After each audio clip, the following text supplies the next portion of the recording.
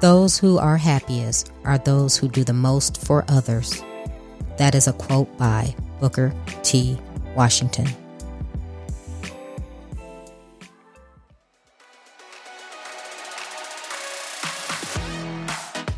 Welcome to Trina Talk. This is the podcast where guests share their stories of pursuing their passions, living a fulfilled life, and empowering others.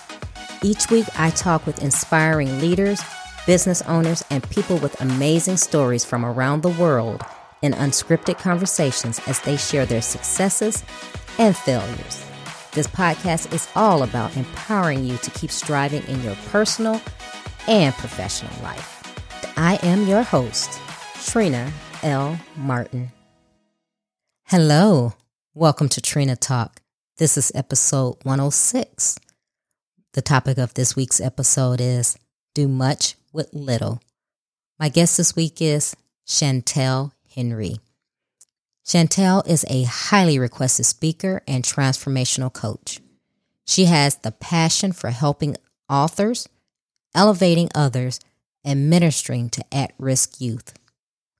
A native of Baltimore, Maryland, she maintains a global presence, impacting lives through ministry and nonprofit work with at-risk youth in Trinidad and Tobago. As the co-owner of the Bestsellers Academy, Chantel is on a mission to help 1,000 people become international best-selling authors in 2020. Hi, Chantel. Welcome to Trina Talk. Hello, Trina. It's good to be here. I am glad to have you. We know each other because we are in the same tribe as far as our speaking and elevating ourselves and doing our business. And I wanted to have you on because you are always smiling. You have such a great smile, and I see you, and you're doing some amazing things in this world. So you're a speaker, you're a transformational coach. I know you and your husband have a Bestsellers Academy.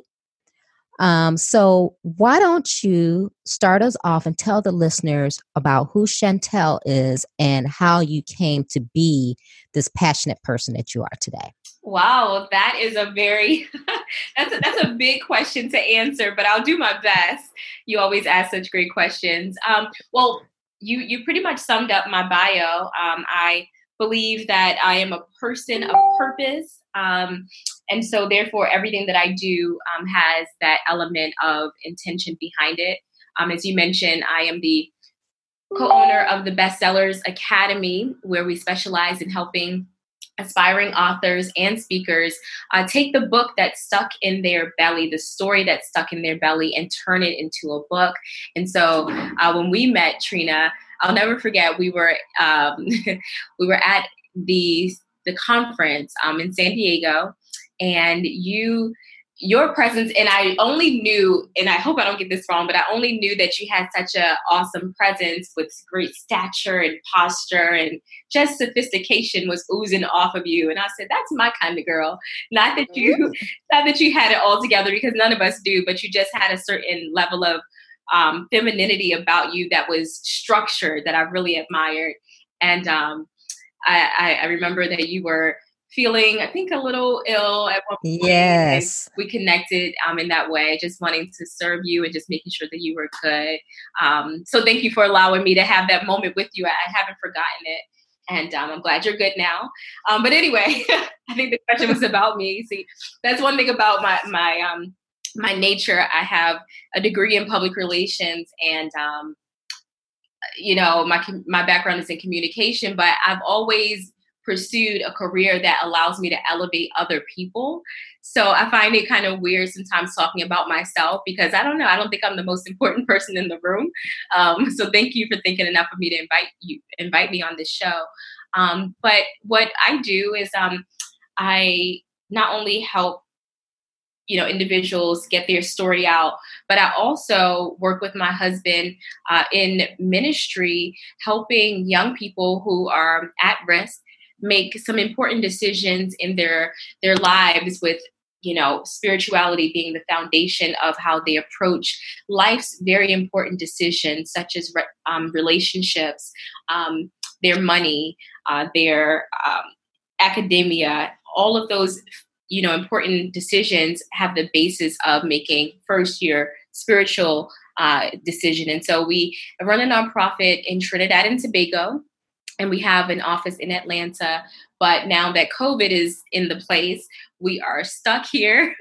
All the borders are shut down. And so we are currently residing in the sunny island of Trinidad in the West Indies. And we have two lovely children, a 3-year-old boy and a 1-year-old girl who thinks she's 11. And they keep us pretty busy. Wow. And first of all, I want to say, yes, I remember when we met, and it's funny you remember that, because I was saying, yep, I got sick because I had just flown in for the conference that day. I hadn't eaten and I started to feel ill. So I want to say thank you and your husband for, you were very concerned about, oh, are you okay? You brought me water, and that was great because I was feeling like I was going to black out, and I actually made it to my room without doing that. So thank you for being so kind. But yes, you are. Wow. I've just, as you were talking, I'm just sitting here taking notes, and I'm thinking, wow, I have a lot of questions. My first question to you is, at-risk youth. Mm-hmm. What made you decide to work with them, and to work with them in the capacity that you're doing? Because I think it's awesome, because you're working, you said, you finances, spirituality, those things that everyone needs, but especially the at-risk youth that people seem to kind of throw by the wayside. Mm-hmm. Tell me more about that. Well, I was once an at-risk youth. I grew up in the inner city of Baltimore, the main streets of Baltimore City. And my mom, being a single mother of 5, she was determined not to have us be a statistic. And so although we were from the city, we weren't of the city. And what I mean by that is she always went the extra mile in investing her money and putting us into programs, even on a salary as a bus driver. I mean, she invested in us getting exposure to other people in other places so that we can realize that we were not what the statistics said that we would be. We were not the definition of, the environment.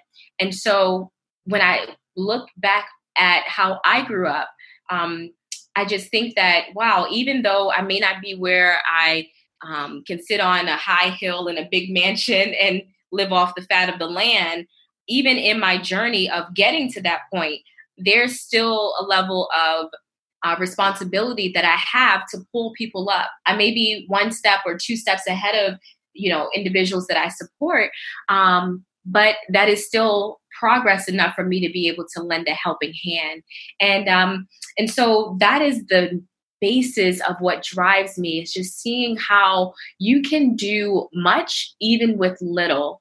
And I think that sometimes we overlook young people who are without, or who may not have parental supervision and have people investing in them, because they are not the most desirable folks to work with sometimes.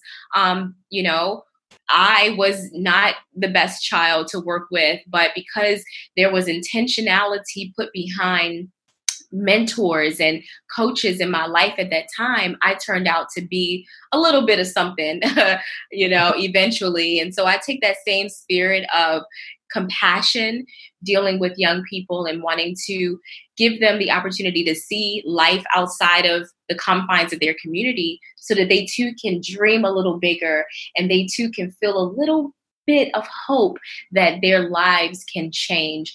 And we've seen it. My husband and I, we have decided that Trinidad would be the first stop in terms of where we would have that concerted investment.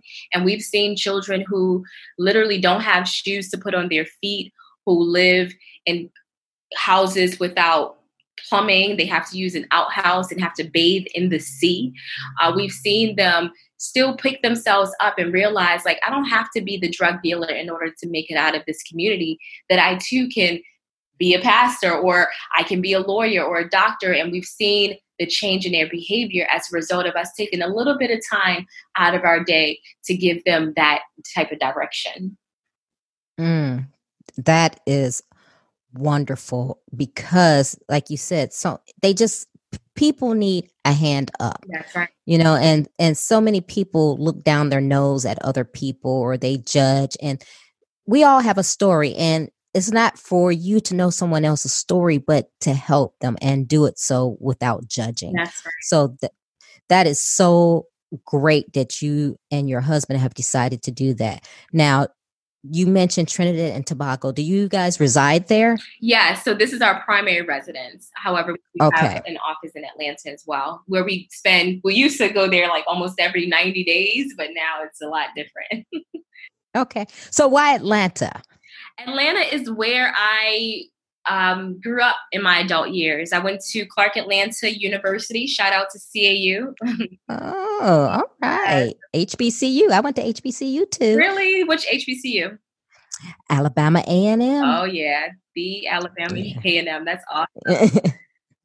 Yeah. And so that's why Atlanta is always close to my heart. And we try to keep a presence there. It's the Black Mecca in the States. And so I love it. It has great vibes. Yes, it does. Wow. So let's get into your Bestsellers Academy. I know you're in our tribe. I know you're well respected as far as helping people birth their book. Tell me, how did that come about? How did you start having the passion and the desire to do that?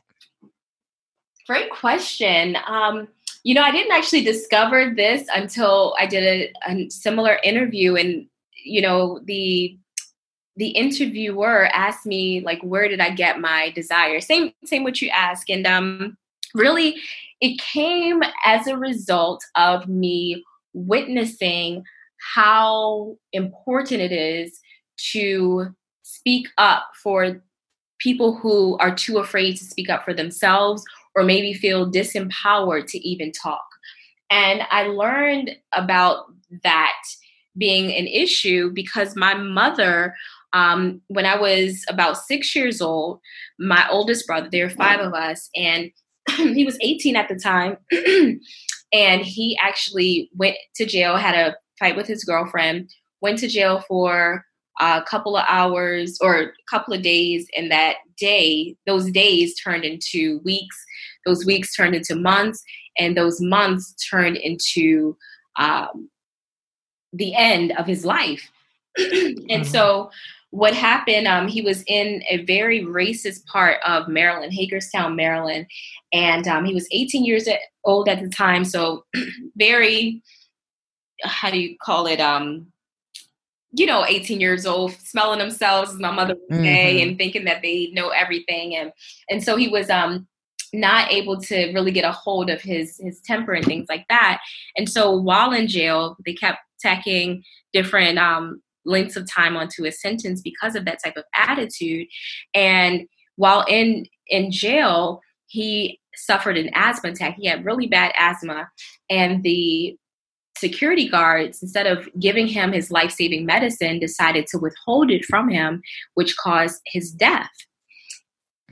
And my mother, she was understandably devastated. I mean, this is a child that she, had given birth to, had him for 7 years before she ever thought about having the rest of us. And he was her best friend. And she wanted so desperately for him to be something of himself. And she felt like, even despite what he was going through in that moment, that there was hope for his life, because he had wrote a letter to her shortly before he died that said, I've made a lot of bad choices in my life, and I know you've been telling me, what to do, and I think I'm finally ready to make a shift. And he said, but you know what? I can show you better than I can tell you. And those were his final words. That was his final words to my mother. And once he passed away, my mother had 2 choices. She could succumb to the gravity of her grief, which many of us will understand, or she could rise above it and do what my brother instructed her to do. He always told her, "Ma, take care of my children, take care of my brothers and sisters." I don't know what made him say that, because she was always taking care of us, but he just had a certain maturity about himself, and he would always share that with her. And so in the back of her mind, as she's struggling through the mourning and the pain and the questions and the devastation, she always played that voice of his in the back of her mind. And so, like any superhero in a movie that gets knocked down and gets the wind knocked out of them, she decided to scrape herself up out of that situation. And it took time. I mean, I remember watching her in the kitchen, and she would be cooking breakfast, and then in the middle of her doing her chores, she would just break down and cry. And so I watched the transformation. The walk didn't come quickly. At first it was just a creep, and then the creep became a crawl, and then that crawl became a walk, and then eventually she was able to run. And man, boy, did she run. Trina, for my whole life, I witnessed just how strong the power and the resilience of a woman is. A woman who's made up her mind is a woman that is unstoppable. And my mother ran all the way to the highest court in the state of Maryland, and she sued the pants off of the state. And they were found liable, and she won a major lawsuit due to the fact that they had a responsibility in my brother's death. But she wasn't done there. She was not done just running in her own victory. She decided to go to Philadelphia, go to New York, and go to these places. And she took up the mantle of a political activist. And my little 6-year-old, 7-year-old self would go with her to these places and see these tall people with even bigger signs saying "No justice, no peace." The cops and the Klan go hand in hand. Like, she had me fired up with these political statements. And that was just always in my belly. And, during that interview, I really reflected, because I like to be honest in my answers and really reflective in what I say, because I believe the power of our words have the ability to transform or to tear down. And so I always like to be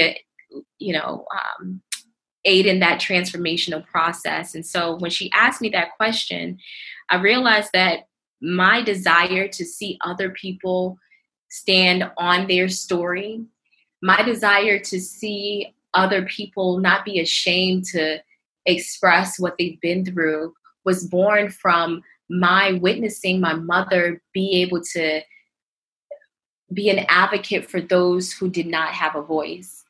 She was able to use her voice to speak up, even when it wasn't convenient. She was able to use her voice to be a tool to free those who would have otherwise been left behind. And so I look at what we do at the Bestsellers Academy as similar advocacy. We have authors who've been through really traumatic things in their lives, whether it's sex trafficking since they were 3 years old, or whether it was, going through a devastating divorce, bankruptcy, homelessness. Those stories are so important to share, because there is a generation that is before us and generations that are to come that will feel absolutely hopeless if we don't speak up. Like our girl Lisa Nichols says, she says, speak up even when your voice shakes. And my mother, she spoke up, and because of her speaking up and not succumbing to the gravity of her grief, that I'm able to speak up, not just for myself, because I don't think that that's the most important thing, but to provide a safe space for others to speak up and use their story as an inspiration that they can then turn into a book and bless the world with their message. That's so beautiful. And wow, your story, first of all, I'm so sorry you lost your brother in a way. Was he the eldest? He was. Yeah. And good on your mother for taking that fight to the courts and winning and being that advocate for other people. Because, and I don't know how long ago this was, but we already know in this day and age what we have seen as far as, um, you know, treatment of people and people of color in particular, by law enforcement. And yeah, you need someone to speak up. And I'm so glad that you're doing this. And it's funny because I released my first book in January, and I told my story, which I had always kept to myself and felt ashamed to tell and was very hesitant.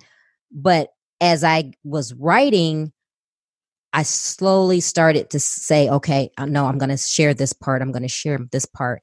And I've had people to contact me and say, oh my God, I went through that same thing, or I really enjoyed your story. So, and a lot of people I know write books and they are thinking, oh, well, I want to be a bestseller. I want to be on a New York Times and whatever, Amazon. And I really didn't write it for that. I wrote it to get my story out. And I was actually surprised myself how vulnerable I was in the book and the things that I end up sharing. And I kind of was conflicted because at first I was like, no, I don't want to share it. No. Then I was like, you know what? I am. And it's not for anybody to judge me. And my story may impact one person. And that's why I did it, because I wanted to share my story for those who feel helpless and hopeless. And if it impacted one person, that's fine. I wasn't doing it to be on a bestsellers list. So I thank you for being that vessel so that people can do that. Because yes, people have a story. And sometimes, like me, sometimes people are shamed, because there's so much judgment going on. And usually the people who are judging and pointing fingers are the people who are not worthy of pointing fingers at people and shouldn't. Right. But unfortunately, we have that. So yes, it's great that you are helping people share those stories and get those stories out into the world, because you never know who you may impact with that story. You never know. And to your point, Trina, I celebrate you for being vulnerable and for you knowing that, when you put your story into a book, it's like cementing it in stone, right? You can never erase it as much as you try. And so by you having the courage to really say, okay, this is the decision that I'm going to make, and I'm not going to do what is comfortable to me. Sometimes the comfort comes after the conviction. You can't just go into it thinking, okay, if it doesn't feel good, then it's not right. The Holy Spirit wars on our behalf, and that war is real because Satan wants to remind you of your shame. And when you're reminded of your shame, it many times leads to you not wanting to speak up. But God wants to remind you of your name. He wants to remind you that you have a purpose. He wants to remind you that people are going to be free because of your testimony. So I really thank you for that boldness. And I want to invite you to my show too. Girl, share your story so that you can bless those who really need to hear it. I would be honored to. Yes, I would love to share my story and help someone, whatever they're going to help them get past that, to let them know that, yeah, their past doesn't define them. And that's kind of my thing is, your past doesn't define you. And I had been so afraid because I was like, oh, I made poor choices. Oh, I made mistakes. And, people are going to look at me and, go, oh, who is she? But, I let all that go. Let it all go. So that's great. So do you have a book out yourself? I do. I have 2 books, as a matter of fact. The first one that I authored was called On a Mission, 21 Secrets for College Success. I wrote that one when I left my job as a professor. Wanted to be able to leave a token of wisdom with my students. And so I wrote that book. And that actually launched my official speaking career, where I got paid to deliver my message. I wasn't just on the free, what they call it, the Chitlin circuit. So that was pretty cool. And then we recently launched a book last year. It was called Love Never Fails: How to Get Married and Stay Married. So those are my 2 books, and we've I like to say those are the ones we author, but we've have dozens and dozens of best-selling authors that we've helped to put out there in the marketplace. Yes, great. And I see that your mission is to help 1,000 people become international bestsellers. How many people have you helped so far? You know what? I should probably keep count. I need to do a real count because I don't know. I know we haven't reached that number yet, but we are well on our way to getting to that goal. And when I think about that, I think about, okay, how many people are called to serve? That's the rent. I think Muhammad Ali said it. It says service is the rent that you pay for your time here on earth. Mm-hmm. Service is the rent that each of us pay. And so if we are all serving, then the best way that you can serve, one of the best ways, is by letting someone else know, Yana, you are not alone. Mm-hmm. And how do we do that? By being bold enough to share our story. So I look forward to reaching that number, however long it takes. We are in for the long haul. Yes, yes. Well, I definitely want to say I don't have any plans right at this moment to write another book, but I'm pretty sure I will. And when I do, I would like you guys to help me with it. We would be honored. Yeah. I'm glad that I know you and I know that this is what you do because, I would do it. And it's funny because when I met you, I had no desire to write a book. I was like, no. It's something about being around like fellow authors and speakers where it just rubs off on you. Like, yeah, it's amazing because I left that conference and got back and wrote a book like within 5 or 6 months. Amazing. So it's very funny, but I'm pretty sure I will write another book sometime, but whenever I do. So what I want to do now is I want to go into the questions. Are you ready? I am ready. I have my seatbelt on. Have no fear. Okay. Who or what motivates you? Do I have to answer these fast or can I think? No, you don't have to answer them fast. Like rapid fire questions. What motivates me? What motivates me is knowing that time is limited. It's a scarce resource. And so knowing that I have a finite time here on earth, it motivates me to just press forward another day, even though the schedules get hectic and the children are not in school, and the husband has his needs. I still feel like I can press one more check mark off of my to-do list. Because if I don't, then today is gone and tomorrow isn't promised. So I got to do the most that I can do in the period of time that I have. So the scarcity, the reality of our finite time here on earth is what motivates me. One of the things. What demotivates you? Having an argument with my husband. I don't know. I just always want him to think the best of me. And it's rare. Like if out of 3 months, if we have one argument, that's a lot. Like we are so evenly yoked and awesome together that us having a discussion that's not healthy, it rarely happens. So when it does, it's extra devastating. So that demotivates me. And I'll be in like a stupor for like 2 to 3 days. Y'all help me. Oh, goodness.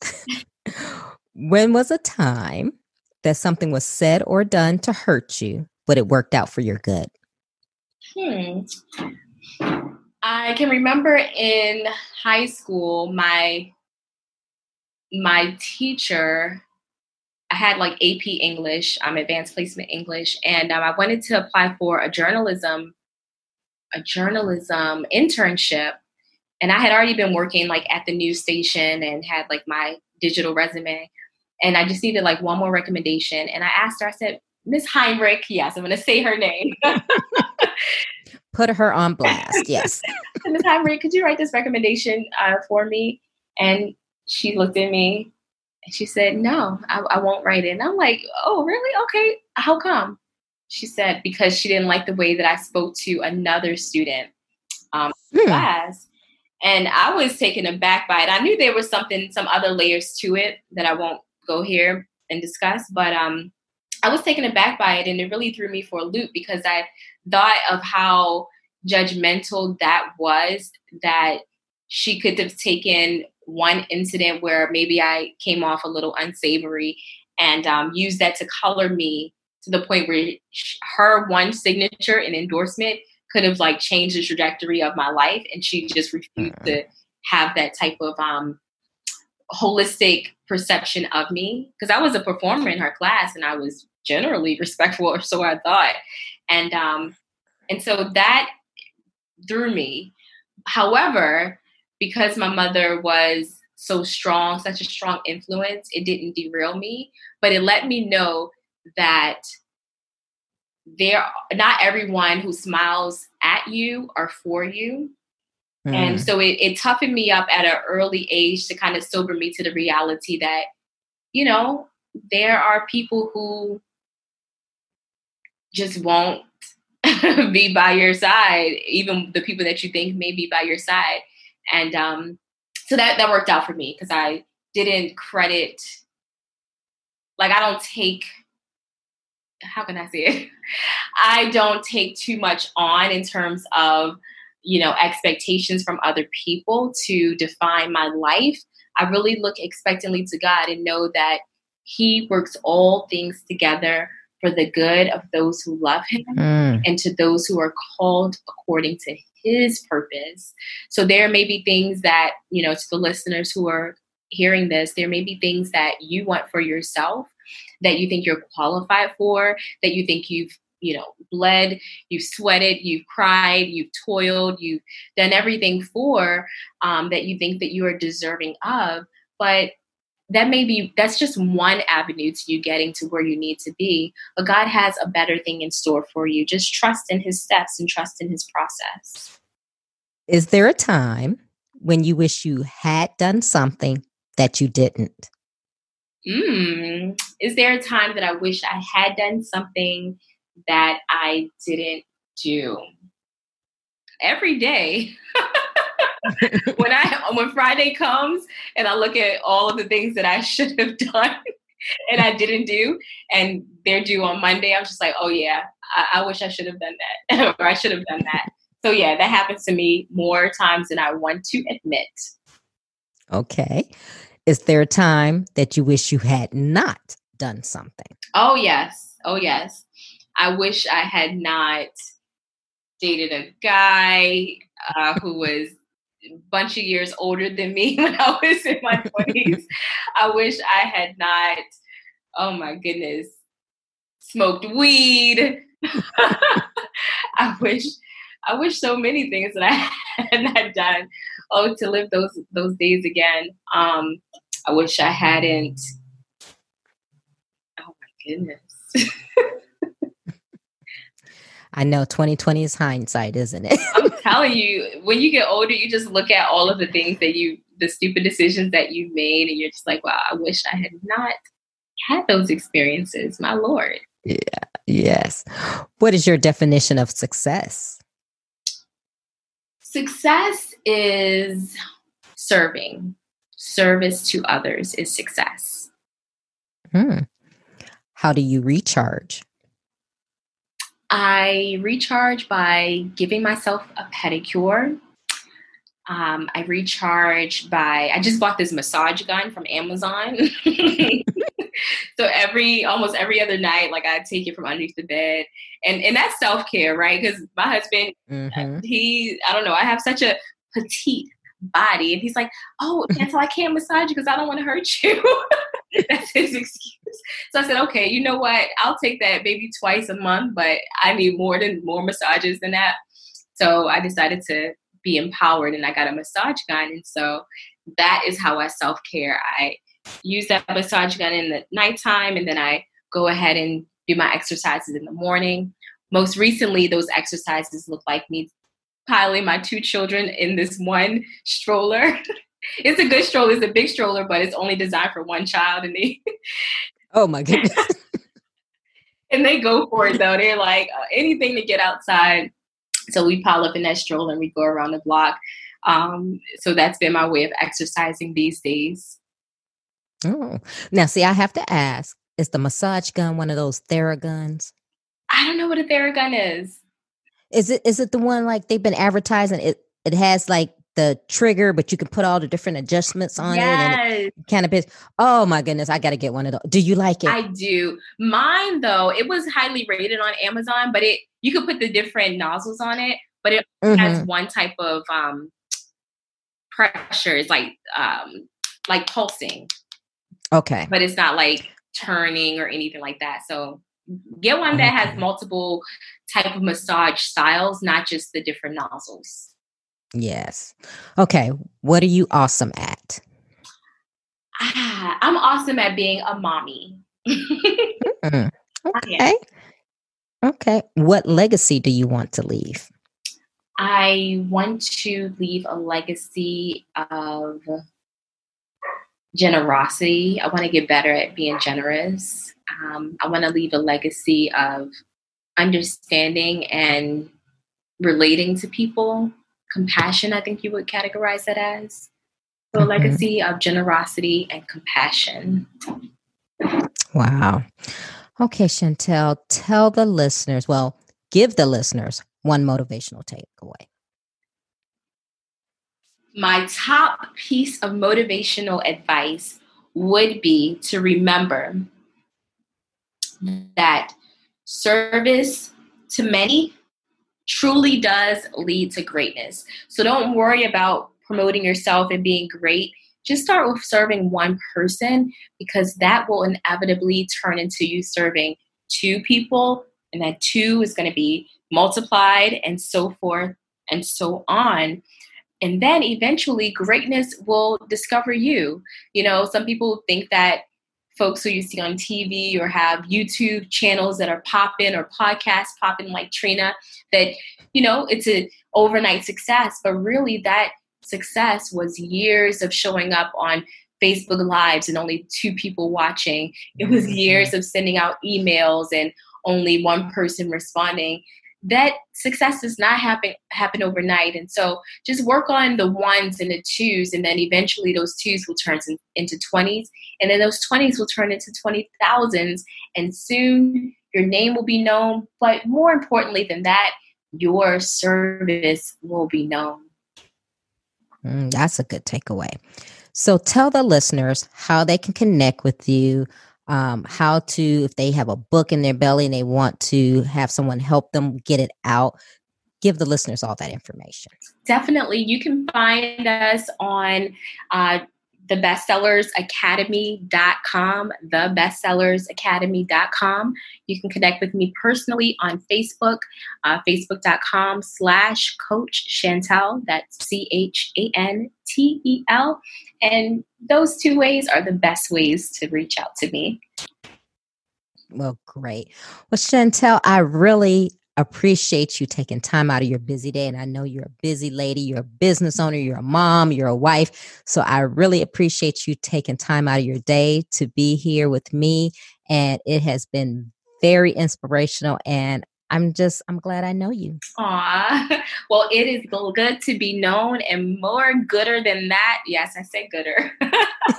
is for you, Trina, to really open up your platform to just have me share a little bit of what I know, and really to try to help out folks who just need that extra dose of hope.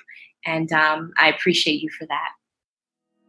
If you like Trina Talk Podcast, please don't forget to go out to iTunes and rate it 5 stars and leave a review. Also, who else in your life do you know that needs some motivation and inspiration in their life? Don't forget to share Trina Talk with them. I hope you have a great week. And remember, if you change your mindset, you can change your life. Keep striving, because success is a journey, not a destination.